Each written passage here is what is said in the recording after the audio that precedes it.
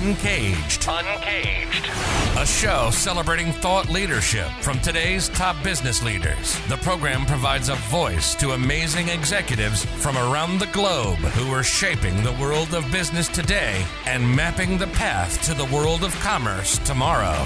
And now, please welcome our host, Bant Breen, as we begin another Uncaged episode. Today, we're speaking with Kelly Saldana. Hey, Kelly, how are you? Good. How are you? I'm very, very well. And, I should have said probably that it's not just about business. We're going to be talking about governments, and we're going to talk about aid and really kind of solving some of the biggest world problems. Kelly Saldana is the Vice President of Systems Strengthening and Resiliency at Apt Associates. Apt Associates is an incredible consultancy. They write and explain themselves as an engine for social impact, fueled by caring, curiosity, and cutting-edge research that moves people from vulnerability to security. And Kelly's one of their new recruits. So she's a new member. She's actually spent almost the last 20 years at USAID. And we'll be talking about her journey and everything that she's been working on, as well as what she's going to be doing at Apt Associates. So Kelly, it's wonderful to have you on the show. Tell us a little bit about yourself and your career. Sure. So I was a Peace Corps volunteer, as most people, a lot of people in the development profession are. A Peace Corps volunteer in Nicaragua in the late 90s.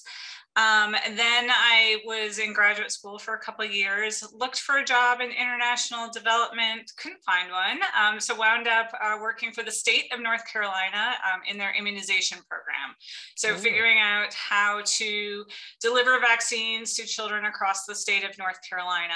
I really wanted to work internationally though, so I kept my eye out and landed at USAID a couple of years later in the Latin America Bureau, working on health system strengthening, and really quickly realized that a lot of the work that I did in North Carolina had a lot of parallels to health system strengthening. And so recognizing that it's about thinking through supply chains and data systems and governance and service delivery and all of these various components. So I found a lot of parallels to that work and really enjoyed it. I spent about 7 years in the Latin America Bureau, and then got a job in the Global Health Bureau.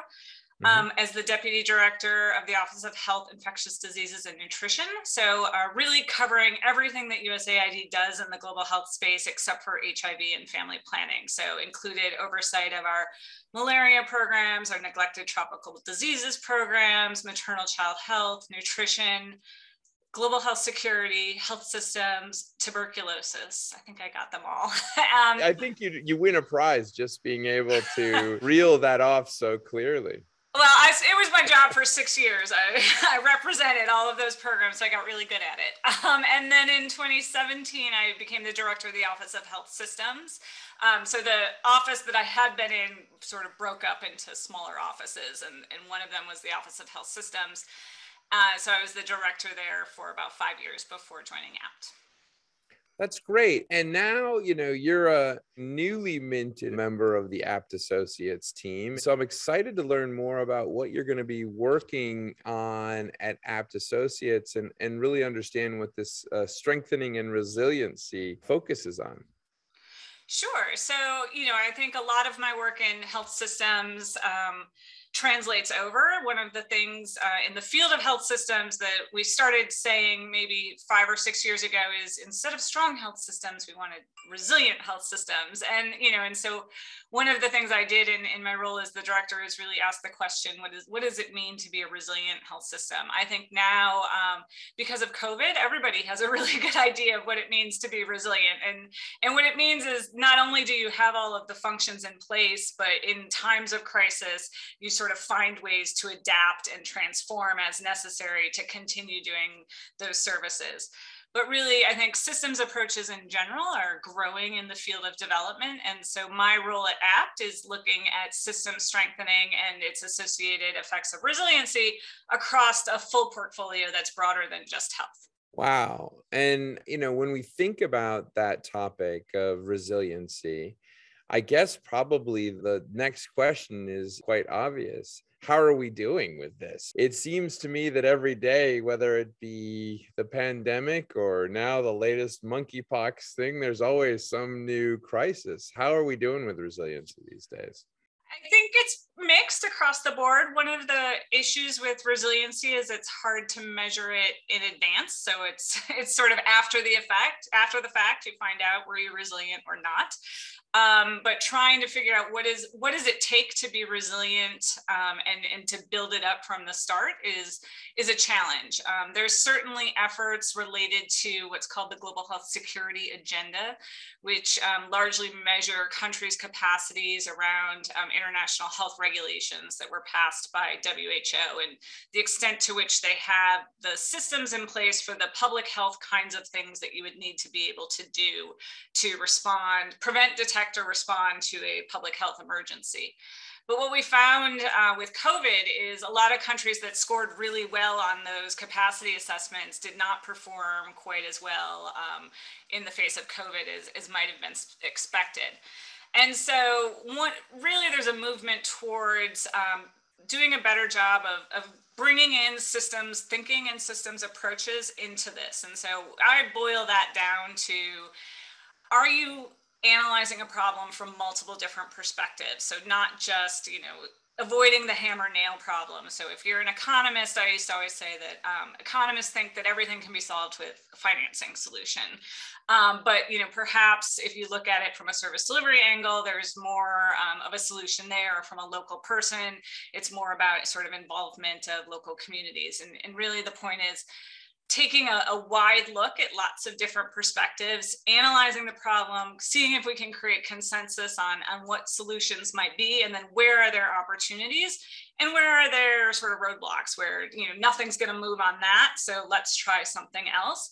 And all the while doing that, building the capacity of clients and local actors to take on sort of that kind of analysis on their own, so that when something unexpected happens, they're able to adapt and adjust, which is really the hallmark of resiliency.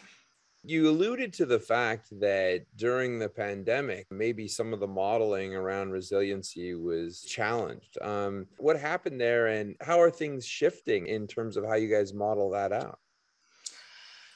That's a good question. I think people always look for the easy and linear solution.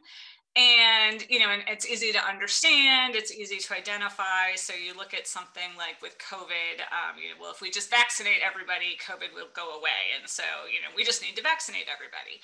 But then when you get into it, there's a lot more to it. We need to get the vaccines to people. They have ultra cold chain requirements. You need to keep them cold the whole time that you're vaccinating them. Then you need people to be accepting of the vaccine and willing to take it. And then, likely follow up in, a month or 2 months for a second shot and a booster dose. And so I think we tend to oversimplify things to try and explain them to people, or to try and break them down into actionable components, instead of, I think, embracing some of the complexity and the messiness, and recognizing that the path to vaccinating somebody in one country or in one community might be different than what it looks like in another country or another community. And it really is about understanding that local context. And then how do you do that in a way that's sort of actionable and understood, the way that people like to think, but allowing for sort of change and complexity within it.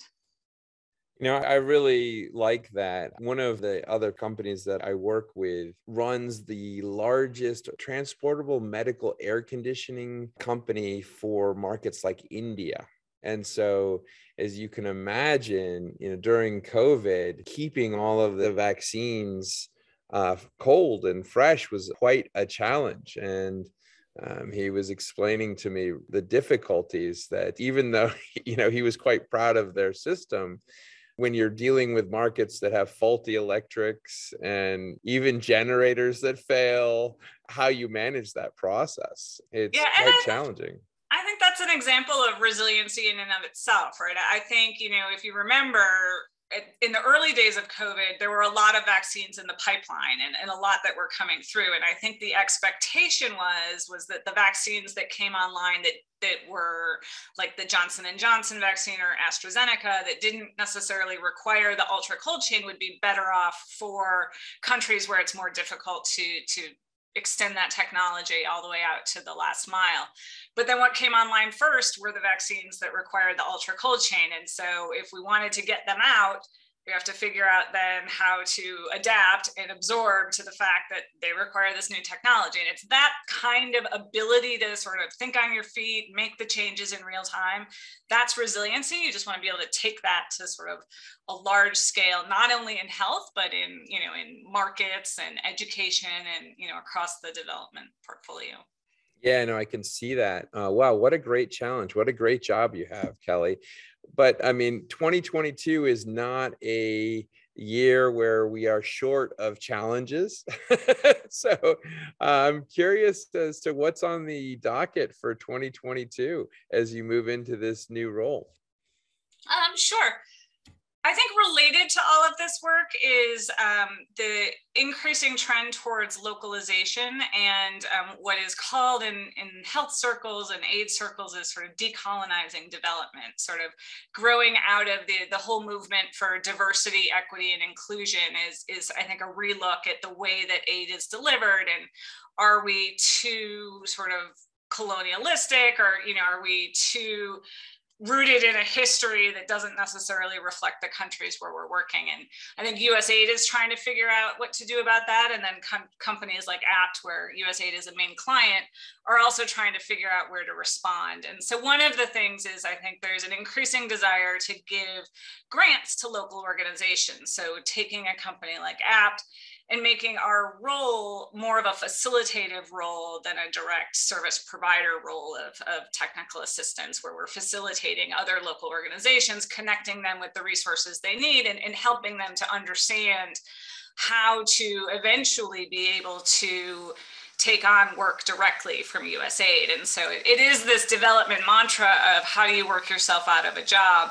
But I think at the same time, thinking of it in the perspective of a company like APT, it's also thinking, okay, well, we don't really want to work ourselves out of a job, but we want to figure out how is that job changing and what might the future hold for it. And so perhaps, several years into the future, if we've correctly built the capacity and resiliency of local organizations, they become our clients and they continue to seek the consultative services on sort of how to manage awards, or governments themselves are asking for the kind of support that that APT provides now on behalf of USAID, but then directly to government. So sort of thinking through how do we position ourselves now to respond to this trend, and then which also positions us to a potential future in which the client relationship is different.